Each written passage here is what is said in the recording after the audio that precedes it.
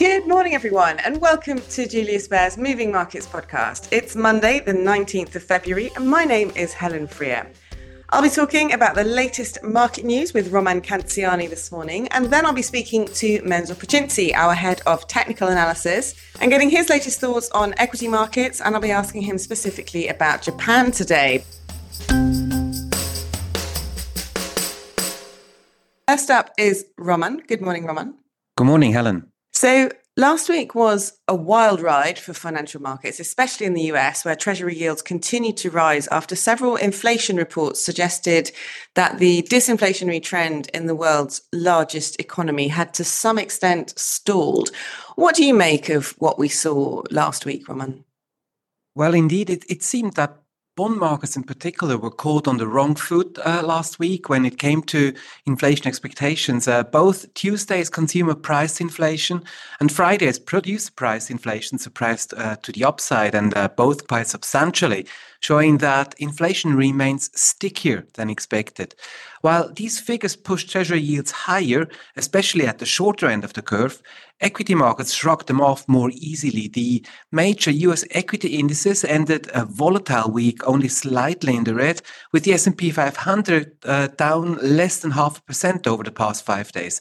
And it's worth noting that the tech-heavy Nasdaq index underperformed last week, closing 1.3% lower as some of the recent high flyers were sold off aggressively. In contrast, European large caps rose over the week, closing high for the fourth time in as many weeks.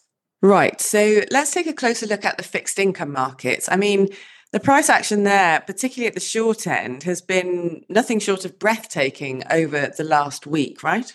Yes, it is true that the world's largest bond market, the US, extended its sell-off last week. And since the beginning of February, 2-year US Treasury yields have risen a whopping 45 basis points to trade around 4.65 today. But while these mark-to-market losses are certainly hurting many of those investors who bought into the market in January, US policymakers may be somewhat relieved to see that the market's expectations for the number of rate cuts in 2024 are now closer to those of the Federal Reserve itself. This morning, the futures market is pricing in the first rate cut in June. 2 weeks ago, it was March. And the number of rate cuts expected in 2024 is now between 3 and 4, down from up to 7 at the start of the year. And just to show the change of sentiment in that market, former US Treasury Secretary Lawrence Summers was on the wires on Friday, saying that he even sees the potential for the next Fed policy move to be up rather than down. As you mentioned, equities still managed to deliver last week, closing in positive territory, at least in Europe. Can you fill us in with a few details here, please, Roman? Yes, Europe has managed to outperform the US, and by a pretty big margin. The reasons for the outperformance, according to strategists, are a series of stellar earnings reports and hopes, or rather expectations, that the European Central Bank will soon start cutting interest rates, as many economies are showing signs of weakness here. And by the way, the stocks index of the Eurozone's largest companies is currently hovering around its highest level in 23 years, according to Reuters.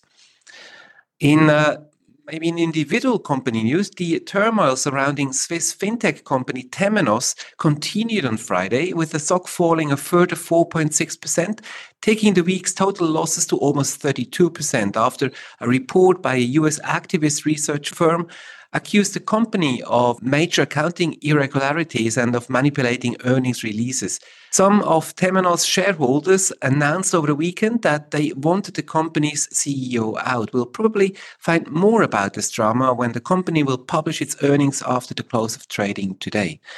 And Novartis has also been in the news, with its CEO saying that the company wants its share of the fast-growing obesity market and is apparently working on the development of what it calls next-generation treatments. If you ask yourself what that could mean for the share price, well, Eli Lilly, one of the leaders in that field, was in the news on Friday. After hitting one high after another in recent weeks, some analysts see Eli Lilly as the first US company outside the Magnificent Seven to reach a market value of $1 trillion, which would imply a further upside of around 35% from today's levels. Speaking of US equities, how did markets then digest the strong PPI figures we saw on Friday? Yes, well, the S&P 500 closed down 0.5%, but remained just above the 5,000 points mark, with only 3 of its 11 sectors posting a positive performance on the day, notably materials, healthcare, and consumer staples. The laggards were telecom and real estate, both down around 1%. The Nasdaq underperformed, closing down 0.9%, led by losses in Meta and Apple. As for Apple, news broke over the weekend that the company was to be fined around 500 million euros by the European Union after an investigation found that it had failed to comply with European competition rules in relation to its music services. And in Asia, how has the week started there? Yes, Chinese traders have returned to their desks after the Lunar New Year break, and there has been some catching up to do with the other markets that have had a pretty good run over the past 10 days. While Chinese onshore markets are trading slightly higher this morning, the overall market or the overall region is mixed, with South Korean markets leading, closing 1.2% higher, Japan more or less flat, and Hong Kong's Hang Seng Index down around 1% on profit taking. Okay, and what should investors keep their eye on this week then, mainly? Well, yes, with the US markets closed for the President's Day holiday today, there's not too much to be expected, I think, today. So I think the most important data points this week will be the European inflation data, where many are hoping for a further fall, paving the way for the European Central Bank to start cutting interest rates. Otherwise, many eyes will also be glued to the screens on Wednesday, as Nvidia, the best performer in the S&P 500 this year, up by 46%, reports its earnings and outlook after the close of trading. That's it for me. Great. Thanks a lot, Roman, for the great roundup to start the week. Thank you very much for having me, Helen. Now, Mensur, good morning and welcome. Good morning, Helen. Now, I don't think I've asked you yet in this podcast, Mensur, what your expectations are, given that this is an election year in the US. What do previous election years tell us we should expect in terms of equity performance? Well, unsurprisingly, of course, the average election year basically has a performance of starting muted into the year because investors are not sure who will be the next president.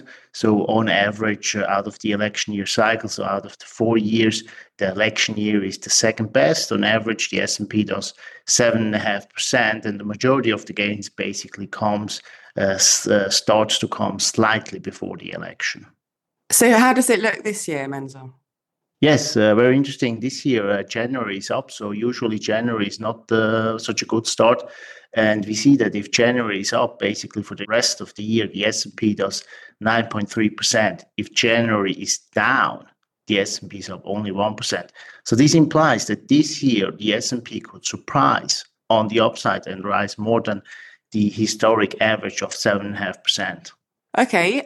Now, I also want to ask you specifically about Japan, Mensur. The equity market there has seen an impressive rally over the last few months.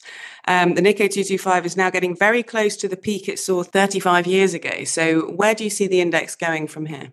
Yes, I mean, the situation in Japan is very interesting and as well a bit odd. So yes, the index itself is approaching the highs of the bubble period in 1989.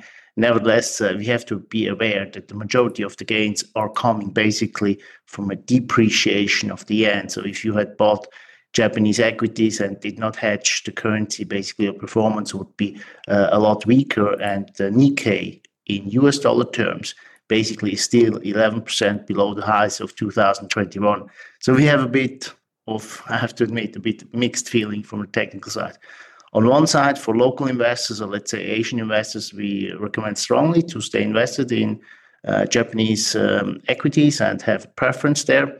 Nevertheless, for global investors, we are a bit cautious in the sense that basically there has never been a sustainable bull market where you can manage to pop up your equity market by devaluing strongly your currency. So it would be a first in history. So we are a bit cautious.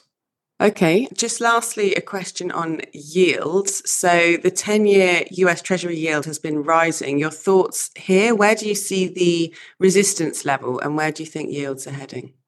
But basically, we still think this is a corrective move. We still think this is a consolidation in a downtrend. So as long as Treasury yields stay below 440, 450, would basically expect that we will retest the lows of this year. And so basically that the trend from last October remains down. Very good. Thank you very much, Mensur, for the update. Thank you, Helen. So that is all for today. Thank you again to my guests, and thank you all for tuning in. If you enjoyed today's show, don't forget to subscribe if you haven't already. And please also leave us a review on whichever platform you like to listen on. And do join us again tomorrow when I'll be back and talking to more of our colleagues about what is moving markets. Have a great start to the week, everyone, and bye for now.